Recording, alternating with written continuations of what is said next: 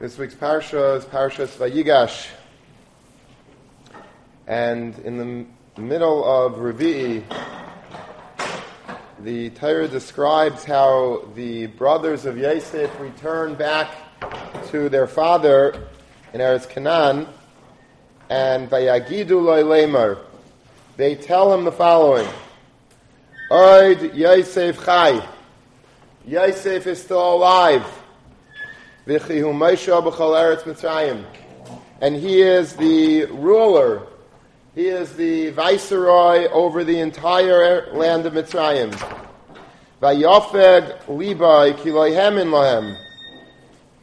But his heart rejected it, for he could not believe them. There was something that was incredible about what they were saying. It didn't ring true to him. Vayidabru Elav as called Divrei Yosef Asher Dibra Aleim, and then they repeated to him all of the words that Yosef told them. Vayar es ha'agalos asher sholach Yosef laseis oisai, and then he saw the agalos, he saw the wagons that Yosef sent to transport him back to Mitzrayim. Batechi ruach Yaakov avihem. And suddenly the spirit of Yaakov, their father, was alive and revived. And the question obviously is, Meikara Maikasava, what did we think originally, V'v'losayf Maikasava, and what do we think now? What was so incredulous about what the brothers were telling Yaakov Avinu to begin with? Yosef is still alive. No, I don't believe it. He refused to believe that Yosef was still alive. All of a sudden the brothers are shakranim. He didn't believe them. And then they told something that Yosef said to them. He saw the agalos. We know the chazal that they reminded him that they were learning the sugya of Eglah Rufa together before they had parted ways. And then he believed them. And then Matachi Ruach Yaakov Aviyam, that his spirit was revived. What happened? What exactly was not believable when they told him originally that he was alive, and then in the end suddenly they did believe him? So Rav Gifter, in his sefer called Pirkei Torah, says the following verse. When they told Yaakov Avinu that Yosef Chai, that Yosef is still alive and he's the viceroy over Mitzrayim, he believed them. It's not like, oh, come on, I don't believe, tell me another one. He believed them. He said, I believe you. But what the Torah means to say, that Yofeg Liba Kilohemin Lahem, was that he didn't believe that Yosef was truly alive. He believed that he was physically alive. He believed whatever they told him, that his son is alive, but he refused to believe that he was alive in a ruchniistic sense, which is the real type of life. Like we spoke about Hanukkah. Life is really defined by the ruchnius that we have, and by our ability to understand what we're supposed to be doing and doing it hopefully right. That's what life is. If Yosef was alive physically, but he was down in the Eretz Mitzrayim, which was the land that was full of tumah, Shtufei Zima. Mitzrayim was the Avi Abayis HaTumah of the world. All of the Arayas was in Mitzrayim. All of the tumah, all of the decadence of the world emanated from Egypt. He says, I don't believe that Yosef HaTzadik is still a tzaddik in Mitzrayim. It's not shayach. He might be alive, but that doesn't mean much to me. I don't believe that he's still alive in a ruchniistic sense, because that's all Yaakov Avinu really cared about. They say stories about, and Rav Gifter brings it there, but there are other gedalim, but Rav Gifter speaks about Rav Bloch, the Rosh Yeshiva of Telz, who heard that his daughter was killed Al Kiddush Hashem in Russia. And he was very relieved. He was happy when he heard that news, believe it or not, because he said, I was always afraid that she went to Russia for whatever reason. He didn't hear from her. So he was afraid that she probably became a communist, and she's probably living a life of kfira, of minos, of apikursis, and that troubled him to no end. When he heard that she died al Kiddush Hashem, he was happy, because a life without Torah, without Ruchnius, in a Gadol's eyes, is not a life. The mere fact that a daughter would be alive but not from, and not be Shemer Torah Mitzvahs, and the opposite, would make it almost better that she's not alive. They say similar ma'aser about the Brisker Rav. These Gedalim care that their children should be alive in a ruchnistic way. If they're not alive in a ruchnistic way, then they might as well be dead. It's better for them to be dead in a certain way. That's the way a Gadol views life. And Yaakov Avinu, says Rav Gifter, had that same hashkafa. That I believe that he's alive, but if he's not alive b'ruchnius, then I don't care if he's alive. I don't believe you that he's alive. And until he saw the agalos, until he saw those wagons which symbolized the Eglah Arufa, and he heard the words of Yosef through the agalos, through the brothers' shlichus, and he understood that Yosef still was holding in Torah and in learning and Yiras Shamayim, only then did he feel revived again and understand that Yosef, his son, was indeed alive in the truest sense. Not just physically. That was never in doubt from the moment that the sons told him that he was alive. But what was in doubt was the ruchnistic element of the life of his son, and that was confirmed by the Agolos. The Orach Chaim HaKadosh says a little bit later in the Parsha, in Parak Mem Vav, Pasuk Lamed, on the Pasuk Vayomer Yisrael, Amusa hapam acharei ra'osi es panecha ki oidcha chai. When Yaakov Avinu finally met Yosef, and he says, now I could die. Now that I've seen your face and that you're still alive, I could now finally die. Zok Orach Chaim HaKadosh, she'af she'vada yada mikvar shu chai. He knew already that he was alive. He was told already in Canaan that he was alive. So he knew that he was chai b'mitzios. Aval adayin hayachoshe shema b'yosef ben ha'umais. He was afraid maybe because he was surrounded by the Goyim, nafal mimadregosei. Yosef fell from the plateau of who Yosef HaTzadik was meant to be, ve'ein zeh nikra chayim. And that's not called alive. This is mamish the word of Gifter, that we find much early in the Orach Chaim HaKadosh, that life is defined by Yaakov Avinu by the ruchniistic component to one's life. Being alive in Metzios is not nearly, or not valuable perhaps at all, to Yaakov Avinu unless you're alive in the fullest sense, which is the ruchniistic sense.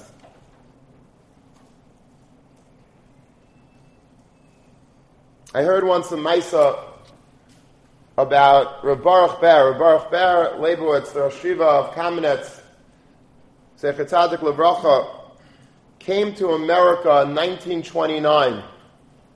Very interesting stories that are told about this visit to America. If you want to see a few stories about this, I refer you to All for the Boss. Has a lot of beautiful stories about when he was in America in this year, 1929, and he was in New York, and he was also in Baltimore. And he was here, of course, like all Rosh Yeshivas, they came to America to raise money for the yeshiva. And Reb Baruch Ber came down to Baltimore, 1929, and he had a Talmud that lived in Baltimore by the name of Koppel Walpert. Koppel Walpert was a Gevir. He eventually became one of the, I think he was the chairman of the board of Bnei Yisrael at one point. He was a very, very well-respected balabas in Baltimore. It's going back in the early years. And Reb Koppel Walpert went to visit, to pick up his Rebbe from the railroad station. And he came in a fancy agala, in a wagon, and he was dressed in his finery and whatever the American style was at the time, let's say a bow tie and a suit of some sort, and he looked like an American. He looked like an American balabas did at that time. So Baruch Ber comes into the wagon, and he doesn't say a word. He looks at his Talmud from this couple Woper was a Talmud already back in Europe. He came to America, he struck it rich, and he was living in Baltimore, and now they were reunited after many years.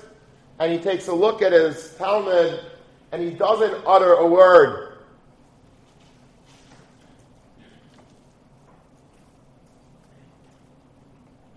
And his Talmud, Reb Koppel didn't know exactly what was going on. Like, he didn't give him a shalom, he just was like looking down. It was a very awkward few moments in that wagon, in that caravan.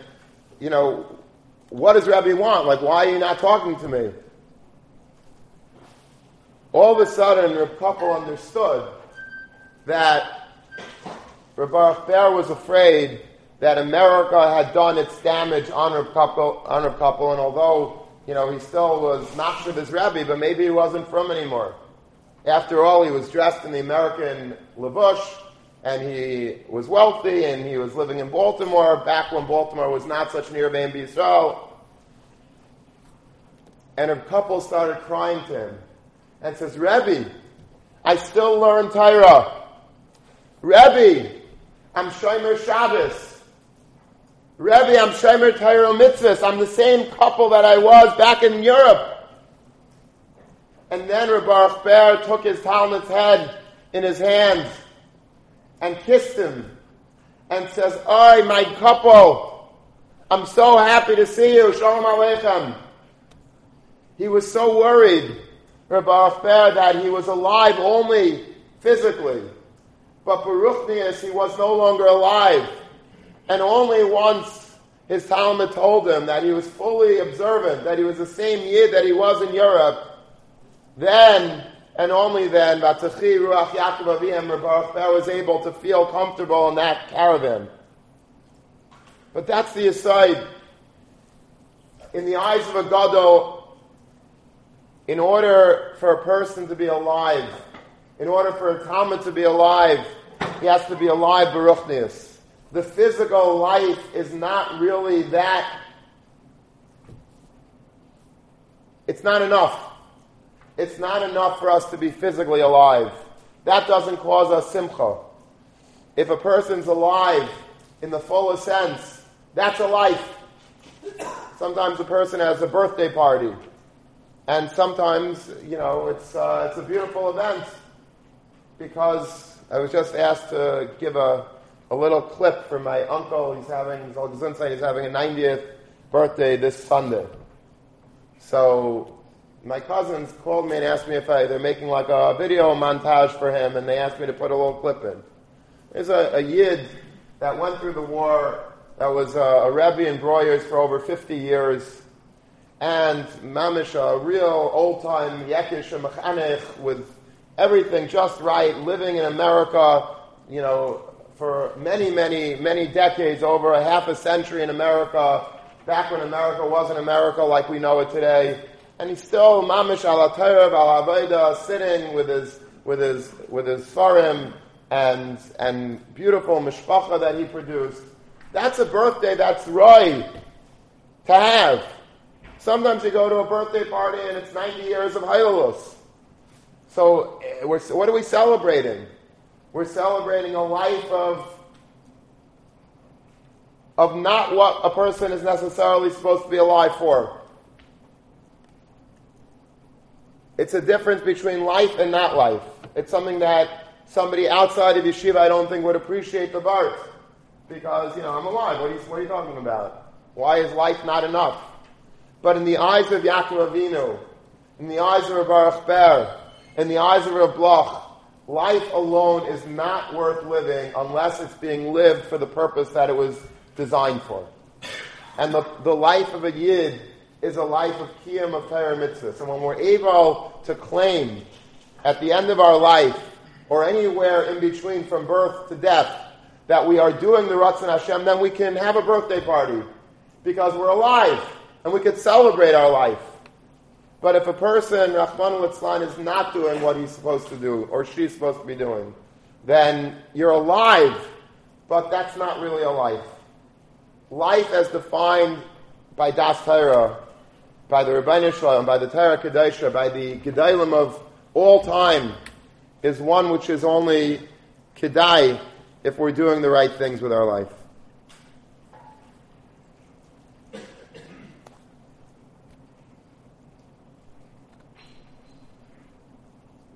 I heard a vart from a Rebbe of mine, Reb Lipa Geldworth, he's a Rebbe in Torah Tamima, and he's a Rav in a very successful shul in Flatbush, where I was one of the first mispalim when it started. The minyan started about 10 years ago, and it started in a little shul, and now it's like they built a big, beautiful building, and there's many, many hundreds of balabatim that come there, and Talmid Chacham that have in there. And he's a wonderful person. And he said a vart one Shabbos that really struck me as being very emistic. He's meisif on this vart that we're speaking about with Yaakov Avinu. And he says that the reason why Yaakov Avinu believed what they said at the end was Vayidabru Elav as called Divrei Yosef. They told over the words of Yosef. What words of Yosef did they repeat? They already said that he was a Moshe B'chal son. What was the words that Yosef wanted Yaakov to know?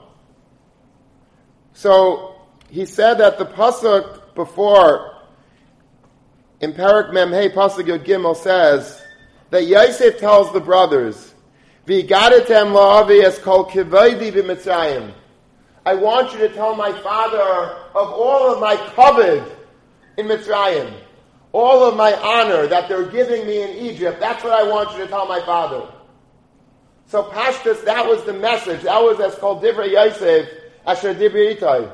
This is the words of Yosef that was supposed to be conveyed to Yaakov. Now, do you think Yaakov would get nachas from hearing that Yosef has a lot of kavod, there's a lot of honor that's being given to me? Who cares? Why would Yaakov Avinu care if they're rolling out the red carpet and giving him a 21-gun salute every time he gets off, Air Force One? Who cares? Why is that important to Yaakov? So what he said was like this. There's a gra that we all should know. In Parashas Vayetze, the sons of Lavan says to Yaakov, they say to Yaakov, Ume'asher la'avinu osto es kol hakavod hazeh. All of your honor, all of your wealth and your possessions all come from our father. You stole it. You took it from Lavan. All the kavod. And the Medrash there says, Ein kavod ela kesef v'zav. The only honor that we find is kesef v'zav, is having silver, having gold, having a lot of wealth. That's kavod. That's what the brothers, that's what the sons of Lavan meant when they told Yaakov Avinu that you stole all the kavod from our father, you took your kavod. That's kesef v'zav, says the Medrash. Tichseh, because there's a pasuk in Nachum, Parak Beis, that says, Baizu kesef, baizu zav, kavod mikol kli chemda. So again, he used the lashon of kavod in the context of zav and kesef. So honor refers to money. That's what honor is. Frek the Gra, what are you talking about? How can this medrash say that Ein Kavod Ela Kesef V'Zav, and albeit that it marshals a pasuk in Nachum, but we have other psukim, and there's in fact a Mishnah in Avos that says Ein Kavod Ela Torah. The only kavod in the world is Torah. So, and it brings a pasuk. The pasuk says that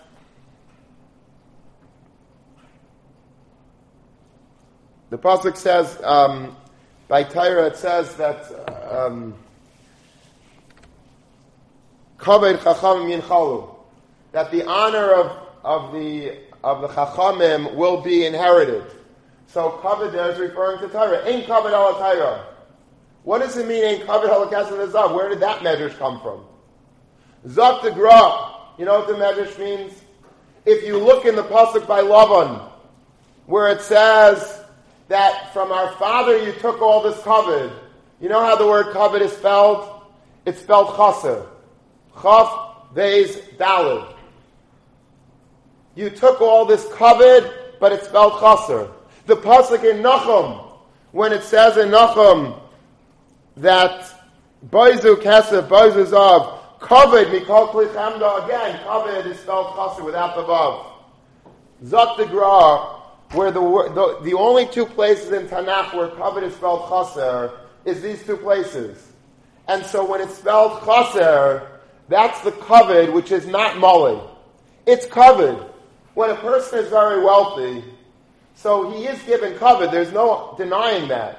If you look in any, Jewish newspaper, you will see on every page there's a dinner. And on every dinner ad, there are honorees. Generally speaking, they're not honoring the biggest Talmidei Chachamim. Sometimes they might be as, just balance the days a little bit. But most of the people that they're honoring, I don't think this is a secret, are people that are Gvirim. They're honoring people that have money. And that's okay, that's fine, because they're doing good stuff with their money. They're giving it to yeshivas and to Mekayim HaTorah. But at the end of the day, when a person is honored for money, let's say, forget about it at yeshiva dinner. Maybe that's a bad example because there it's more for the purpose of Torah. But let's say some people get honor in general. Who gets shishi? In shuls around the world, if you want to know who's the chashuv person, you go to a random shul and you want to see who the chashuvim are, look at who gets shlishi and look at who gets shishi. Those are the chashuvim. The people that get revi and in yeshivas, by the way, it doesn't matter. Everything is the same. It's just, this is like, I don't even know, people don't even know where this came from, but shlishi and shishi are chashuv. There's a joke that's told about a person that, like a big gevir that was visiting a town, and they give him chamishi. And he was very upset. Like the whole aliyah, you see, was all tzahitz, like he had smoke coming out of his ears because he got chamishi. Never got chamishi in his life. He had to make a shachiyanu after the aliyah. He always got either shlishi or shishi. So afterwards, he told the Gabi, he said, you should know something. He says, in the town that I come from, they give chamishi to the dog. So the Gabi says, yeah, we have the same minhag here. But who gets shishi? Who gets shlishi? It's the people with money. Because there is honor that's associated with money. There's no question about it. Ain't kavod el kesef v'zav. But that type of kavod, says the Gra, is kavod that's chaser. It's not real honor. It's what the Musar Sfarim call kavod hameduma. It's an honor which is like a fantasy honor. It's a make-believe honor. There's nothing really to the person that deserves honor more than anybody else. Everybody deserves honor, of course. But there's nothing that makes a person with a few dollars more in his pocket more honorable than somebody with a few dollars less in his pocket. The fact that he's being honored for whatever he has, the fact that people, speak to him in a more deferential manner, and they're like, ooh, do you know who I sat next to in shul, and do you know who I just saw, and whatever. People make a big deal about wealthy people. Why is Warren Buffett and Bill Gates better than the guy, that lives next door to them? Or lives in the same town on the other side of the tracks than him? Nothing. He's chashuv because he has money. But money itself is a kavod, but it's kavod which is chaser. It's spelled without a vav. It's kavod hameduma. When the Mishnah Navi says, Ein kavod el Torah, and it brings the pasuk of kavod chacham yinchalo, that kavod is spelled mole, because that's the only true type of kavod in the world. The only true, you want to know what kavod really is kavod HaTorah. When a person is a Talmud Chacham, and a person knows how to learn, and a person gets kavod for his greatness in learning, and for his Yiras Shamayim, and for his chesed, that's real kavod. Everything else, all the other types of kavod in the world, even though it seems, wow, it's so real, it's so chashuv. You see people that are, being honored in certain ways at certain dinners, or in ticker tape parades, or, being a very influential politician, and they get kavod. There's a lot of kavod in Washington. There's a lot of kavod in Hollywood. And there's a lot of kavod in Wall Street. But that kavod is not real kavod.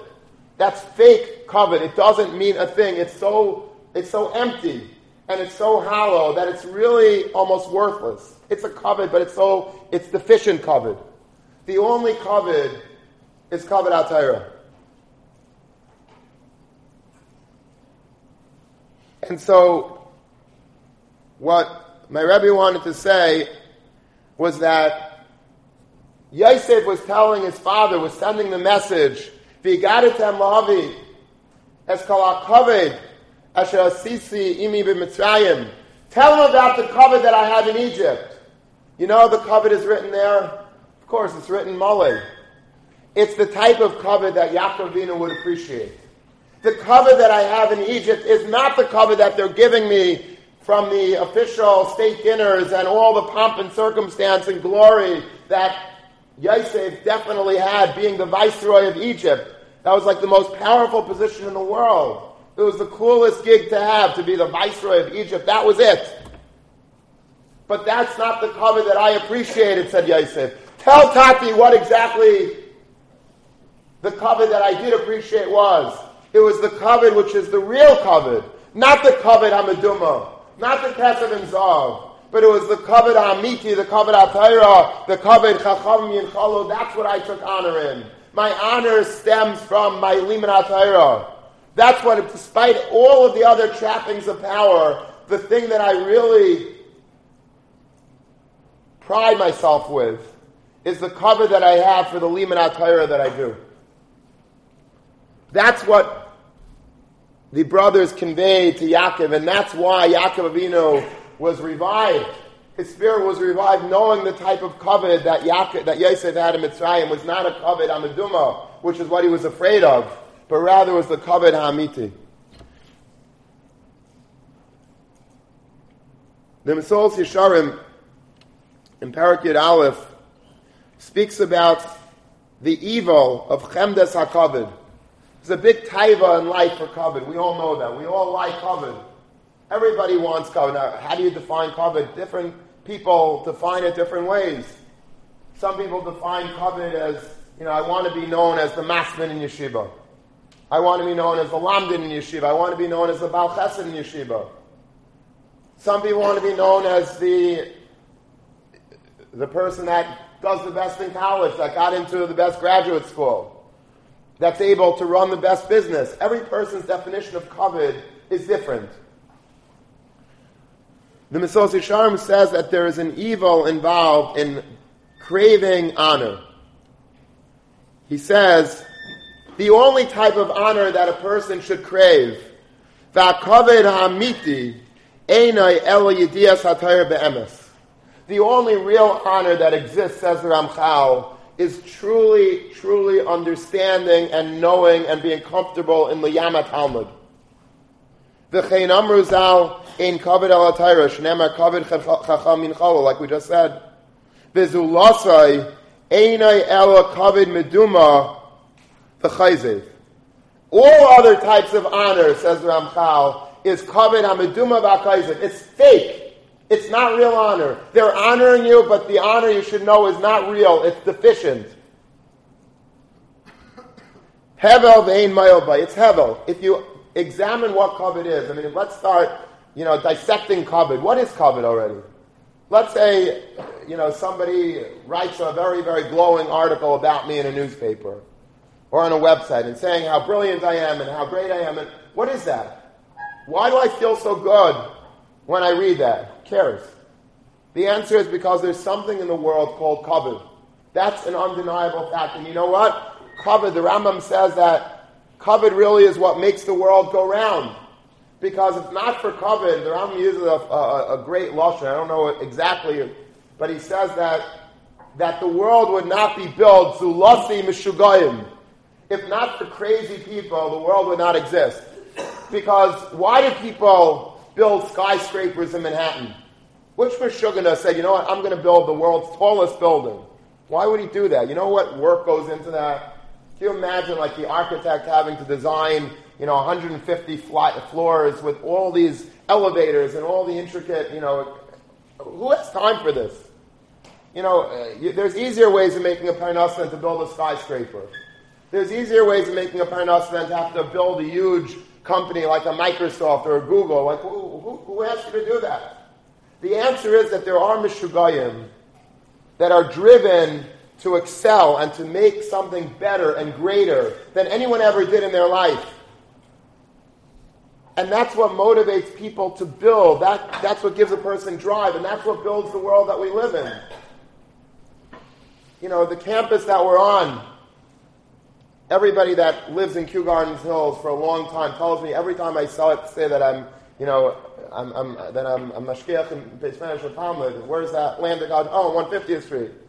Do you know that? But anyone in Queens has to tell me the story of Lander College. Like, I didn't hear it 1,000 times. Basically this plan, I remember, years ago, I used to also pass by this area. It was basically this whole campus and to the Opal and beyond the Opal was basically a boarded up area. It was a block in New York City which had absolutely no tachlis. There was nothing here. It was a swamp mamish. It was an agam. And obviously it's a very valuable piece of property because, each house in Kew Garden Hills is, starts at $500,000. So here you have room to build about, at least a couple of hundred houses. So we're talking about, hundreds of millions of dollars. But nobody wanted this piece of land because every person was told that it's impossible to build anything on this. Whatever you build will sink right into the ground. It's impossible. It's a swamp. And so the land exchanged hands many times. I think Chavetz Chaim owned it for a while and they sold it. Dr. Lander bought the land. He bought it for nothing. And he says, I'm going to do it. I'm going to do it. I'm going to be able to do what no one else was able to do. They say, you're crazy. I mean, Rabbi Lander, there were board meetings. People were screaming at Dr. Lander, you're crazy. First of all, you can't build it. And even if you build it, who's going to want to come here? And so he got some architects and he was able, and people said they were living in the neighborhood, they were there was these machinery that were they were woken in the middle of the night or in the middle of the day, whenever, but it was boom, boom, they had to shoot down deep into the Tahaim, these huge steel foundations because, it was not shaykh to build stam on this property. And they were able to develop an elaborate draining system. That's why if you walk, towards the dorms, towards the apartments on 150th Street, you always hear this trickling sound, there's a drain with water always running because they figured out a way to drain constantly all the water that's in the ground, drains out into the public, sewage pipe. But no one else was able to do it. Dr. Lander comes along in the year 2000, or the late 1990s, and says, I'm going to do it. Why did he do that? Who cares? Don't do it. So you're in your 80s, leave it alone. But certain people, and I'm not calling Dr. Lander Meshugana, chas v'shalom, but certain people have a drive to accomplish something that no one else is able to. They look at something that everybody else says it can't be done. They look at that as a challenge. And they rise to the occasion. They build it. Because that's what drives people. People like challenges. People like becoming the person that did it, that did the impossible. That's covet. The Mesillas Yesharim says, and again, I didn't want to use that as an example of covet Amadum because look what he built. But in general, if you can apply that to all of the other spheres of life, everything that's built throughout the world is because people have a taiva for covet. So it's a necessary component in the world. But the Ramchal wakes us up and reminds us that that is not a covet which you should be coveting. That's not what you should be after. The only covet that's kedai to have is the covet of Yediyas HaTorah Be'emes. That's it. That's what the Mesillas Yesharim is on. Simple truth. That's the beauty of the Mesillas Yesharim. He says it the way it is. He doesn't, embellish other things, and he says it the way it is. And he's saying that the only covet that's kedai to have is Yediyas HaTorah Be'emes. Everything else is a hevel ve'en by mayil. There's nothing you get from it. Covet is really nothing. It's just a figment of your imagination.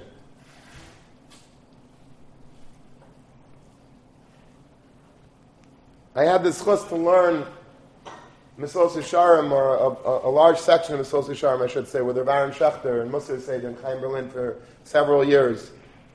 And when we were learning this Ramchal, this piece of the Mesos Yesharim, he said that the reason for this is, why is it that the only kavod is kavod of Yediyas HaTorah?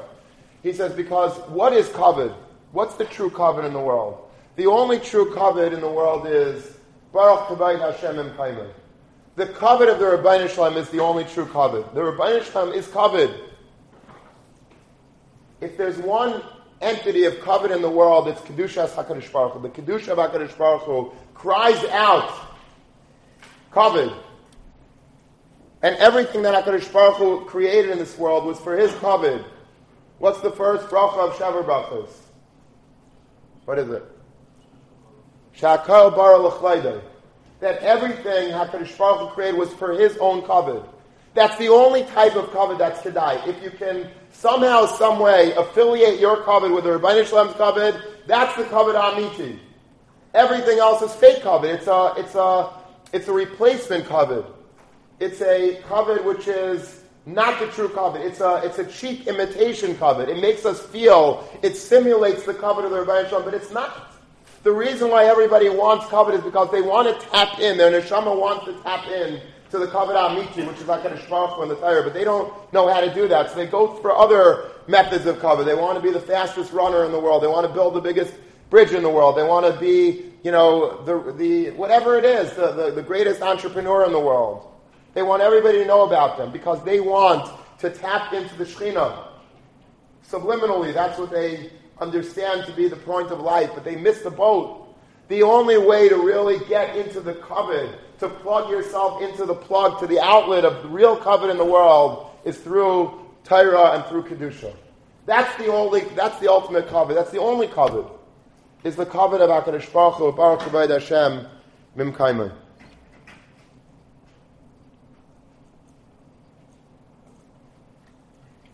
And this is something that we have to really try to remember, because we live in a country that really idolizes money. And everybody, the American dream is to strike it very wealthy and to retire young and to be able to live like a king. And we're brought up with these values. We're brought up, I don't know what your generation was brought up. I remember when I was a kid, my favorite comic book was Richie Rich. I don't know if anyone knows what Richie Rich is, Bechlau. But Richie Rich was the coolest kid in the world. I don't know why, but they call him the poor little rich boy. That was always the subtitle. But Richie Rich was a person, he was a kid. He was like, before Bar Mitzvah. And he had everything. He lived in like this mansion and everything was money. He was just surrounded by wealth. And there was no shortage of it. But I guess the point of the comic was that even such a kid had his share of issues. But it was so geschmack. He was so wealthy. And that's what, that's in your mother's milk. That's normal.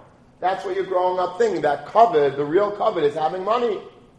And who is lionized, who is idolized? The people that are the celebrities and the people that are, the young founders of, these high-tech companies that go public and now you're worth billions of dollars. That's who we idolize. That's the reality. I think we can all agree to that. And so we have to work against that. If we have that in us, and I think we all do to some degree or another, we're machshav people that have money. There's a Powerball, I think $291 million or something like that. And everybody's like buying tickets. And why? Because that's the dream. The dream is if I can make enough money, then I have kavod. And then I'm happy. But obviously, in the eyes of Chazal, and the eyes of our Aveiseinu HaKadoshim, all the kavod of Mitzrayim, all the trappings of wealth were nothing. Yaakov Avinu didn't care. If I was I think if the average father would be able, or mother would be able to say, my son is the vice president of the United States of America, that's a pretty big kavod. Yaakov Avinu said, I don't care. If he's the vice president of the United States of America, he might as well be dead. If he's not from and he's not Shemer Torah, I don't care about that fake kavod. Because the Gedolim were able to always see beyond and right through that fake kavod and understand that if you're not having the kavod amiti, then all types of kavod is false. It's all fake, and it's all false. If you're a Talmid Chacham, and you're able to be successful in business, and you're able to give money to yeshivas, and to support your sons in learning, and your sons-in-laws in learning, and yourself in learning, then that's gewaldig. That's unbelievable. But the real kavod has to be affiliated with Torah. If you want kavod, and the kavod has to be true kavod, that's why I'm saying, even if you're a guest of honor at the dinner, but you're giving money to Torah and you're inspiring others to do, that's kavod amiti, I think. That's true kavod, because you're being mechabed Torah through your giving to Torah. But the other types of kavod, to get a big yacht, and to get a big mansion, and to get all the other, that's not kavod. If you're not living a good life, if you're not using your money and your resources for kavod and for Kedushas Yisrael and Kedushas Hashem, then that's not a life. And there's no kavod in it. It's kavod, but it's kavod meduma. It's kavod which is spelled without a vav.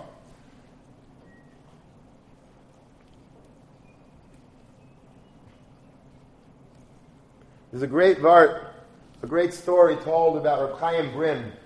Reb Chaim Brim was nifter a few years ago. He was one of the Gedolei Yerushalayim, big tzaddik, and tremendous Talmid Chacham and everything. Yerushalayim was off the charts, and he lived to a ripe old age. He had a very chashuv mishpacha, and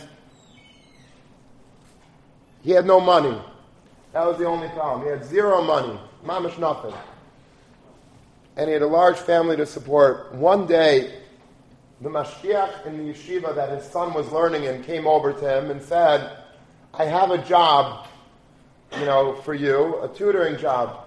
And it pays, nice money, 50 shekel an hour, and, a very wealthy young boy that you could tutor, and, you can milk this cow for all it's worth. I know your family, needs money, so maybe it's kedai to take the job. And, okay, so he took the job. And every day he would tutor this boy, and the shkolim were adding up a lot. He grew up without any money. All of a sudden he had a lot of money. And he came home excitedly at the end of the month to his father, to Reb Chaim Brim, and he gives his father like a fat envelope full of shkolim.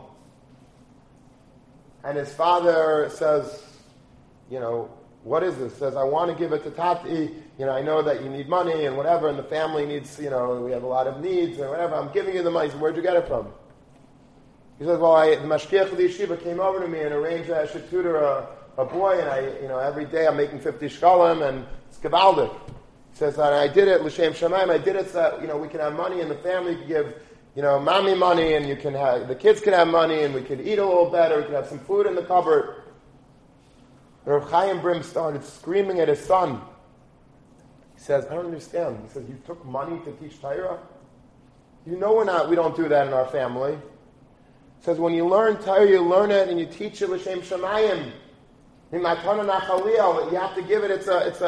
You have to make yourself a midbar. You have to give yourself up for Torah. You don't get money for Torah. It's not. You're not tutoring algebra. You're teaching somebody Torah. How dare you take money? Take this money. Give it back to the boy's parents. Give it back to the mashgiach. And Reb Chaim Brim's son was like all shaken up. And he basically went back, he gave the mashgiach the money. And that was the end of the story. He continued teaching the boy without money, without getting paid for it.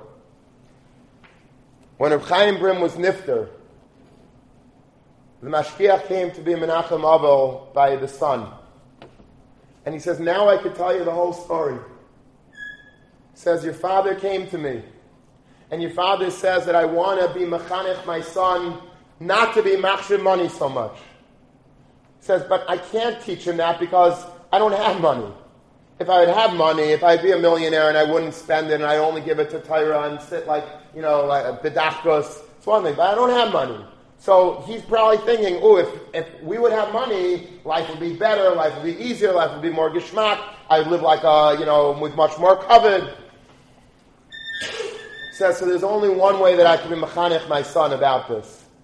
And he says, I want you to go over to my son, and I want you to tell him that you have a job for him, and I want you to find a boy to teach. And I'm going to borrow temporarily a couple of 100 shkolim or a couple of 1,000 shkolim. I'm going to put it in an envelope at the end of the month. You're going to give it to him. He's going to give it to me. And then I'm going to make him give it back to you to teach him the lesson that money is not as chashuv as Torah. Torah is Torah, money is money, and the two cannot mix. This is what Reb Chaim Brim did in order to be mechanech his son about how kavod is really kavod HaTorah, and the other is kavod HaMeduma. There's a Maisa that's told about Reb Dessler. It's in his biography. Reb Dessler, after the war, he was living in England, and people, there was a depression going on. People had no money, and they were selling all of their stuff because they needed to raise money. So a Talmud, Reb Dessler, came to Reb Dessler and said, Rebbe, there's an auction, like a Judaic auction, taking place somewhere in England, and, I have some money, I want to buy things that are going to be very cheap. I hear people are selling, their Seder plates and their Bechers and their Havdalah sets or whatever for mamish 10 cents on the dollar. Says, do you want to come with me? It should be an interesting experience. So Dessler was always interested in, in seeing what was going on in the world. He said, sure, I'd love to come. So they went to this place, and there was an auction, a lot of people in the room, and people were selling all their finest family heirlooms. So like a menorah, a gorgeous menorah from the 17th century with worth normally $100,000 was okay, we'll start the bidding with $40. There's one old guy saying, all right, $40, $50. And it was like a joke. There was no one was bidding. There was no money. So this Talmud got all excited. He said, $50. Sold to the man over there with a black coat, $50. And he brings the menorah, he goes up, pays for it, gets the menorah, brings it back, and he's so excited. He got a $100,000 menorah, $50. And Reb Dessler looks at him and says, that's a really beautiful menorah. He says, do you mind if I have it? Can you give it to me? He says, okay, if Rebbe wants the menorah, I guess, you want it, it's yours. He says, thank you. He puts it on his chair. He had maybe a little cardboard box. He puts it in there. Anyway, next thing up for bid is a beautiful Seder plate. 3-deck Seder plate, weighs about 100 pounds. We'll start the bidding off with $25. $25, $30, $33, $40. $45 sold to the man in the black coat. And he runs up there, gives $50, and he, gets change, and he comes back with a Seder plate. He's so happy. And Reb Dessler says to him, that's a beautiful Seder plate. Do you mind maybe if I have it? He says, Rebbe wants this also? Yeah, if you don't mind. So, all right, Rebbe wants it, it's his. So Dessler puts it into his box.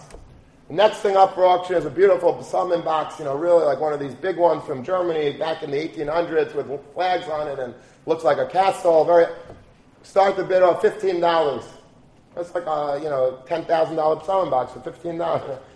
Again, he bids, he gets it for $25.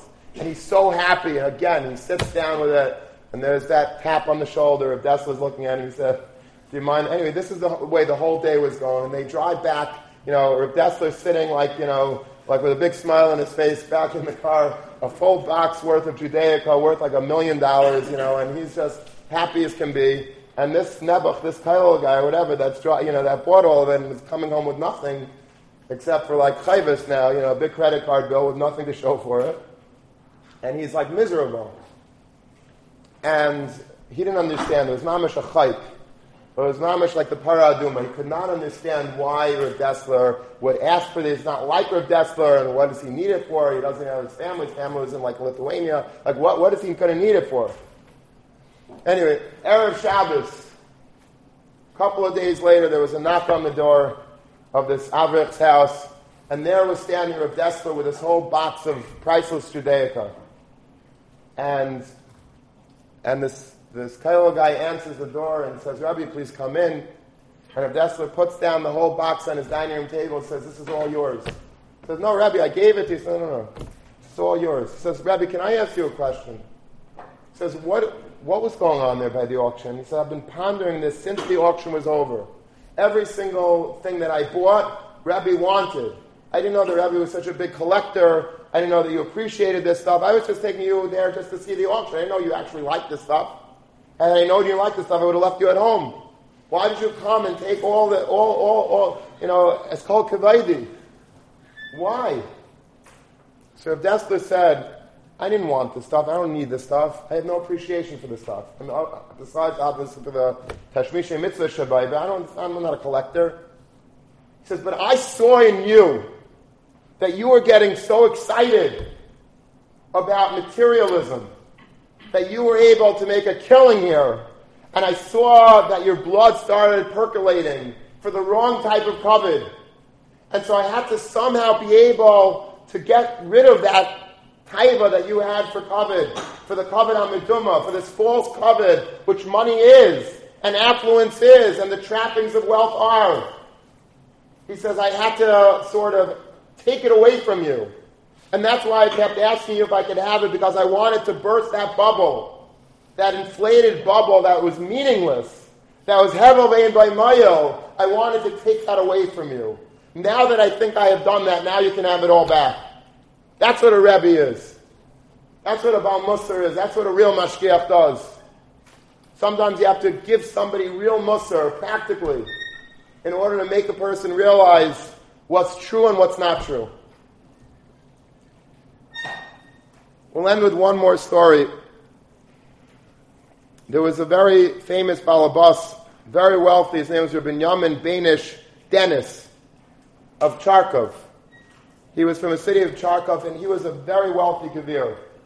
And he had a huge mansion, a beautiful mansion. In the mansion, it was not in style then, but he was like ahead of his time, that he had like a white carpet. You ever go to people's houses and they have a white carpet? I have a relative has a white carpet. No one's able to ever, you come into the house, you have to take your shoes off, and you got a mamish like sit there that you might spill something on, on the floor or get something wet or whatever, and that's what this person had.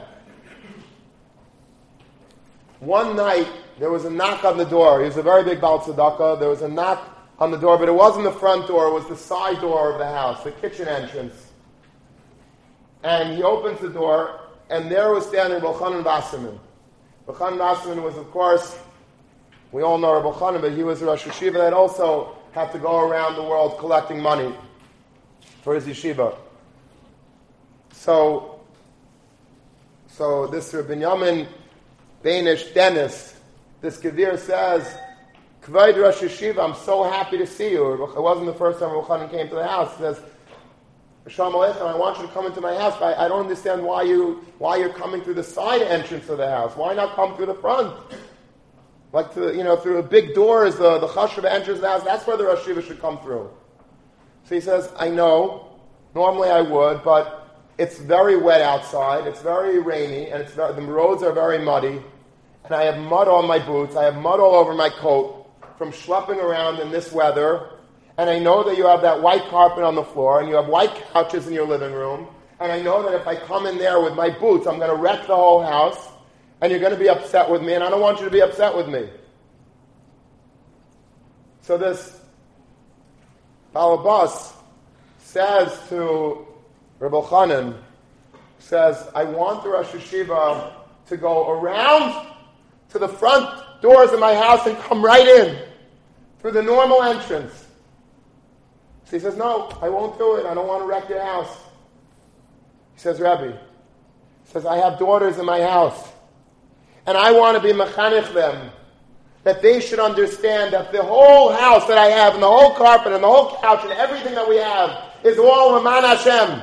And it's all for the kavod of Torah. I want the Rosh Yeshiva to come in with his muddy boots and walk every step with his holy feet on my white carpet. And then I want you to sit on my white couch and get it all bloodied up, all full of mud and dirt and schmutz, and make it as dirty as you can be, so that my daughter should come down and they're going to ask me, how did the house become so dirty? And I'll say, because this is the kavod of Torah. This is what we live for. And this is what's important to us. And this is what all the wealth is for, is in order to be able to mefarnes Torah. And he did that. He went around, he came in with his dirty boots and his dirty coat, and he made the whole white carpet dirty, and he made the couch full of schmutz. But you know something?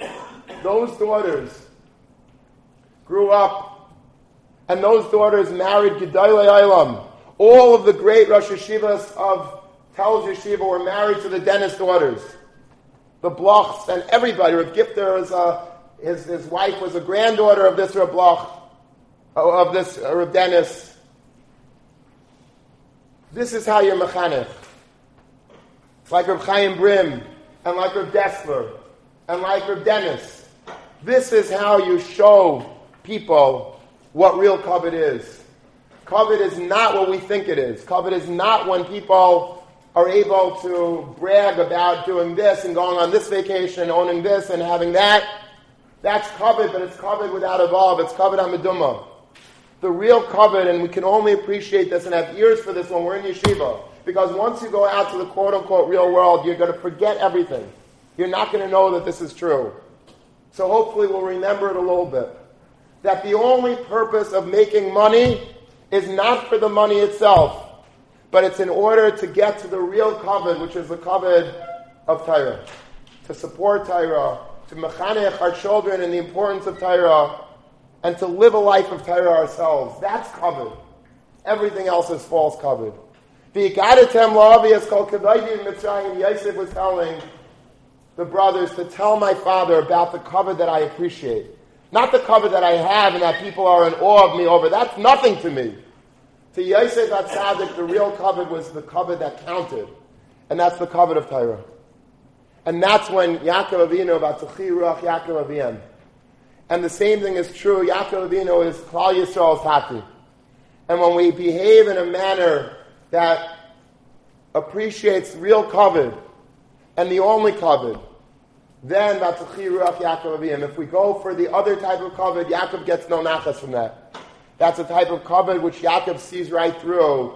And Vayofeg Levi, I'm disgusted by that. I want to die from that type of kavod. I can't be soivel that type of kavod. That's kavod hamidumah. That's fake. The only type of kavod is Baruch Kavod Hashem Emkaimei. And the closer that we're able to get to that type of kavod in our life, the more our life has value, the more our life has meaning, and Amir Hashem, the Rebbeinu Shalom, will have abundant nachas with the kavod that we are reaping from His Torah. Have a good Shabbos.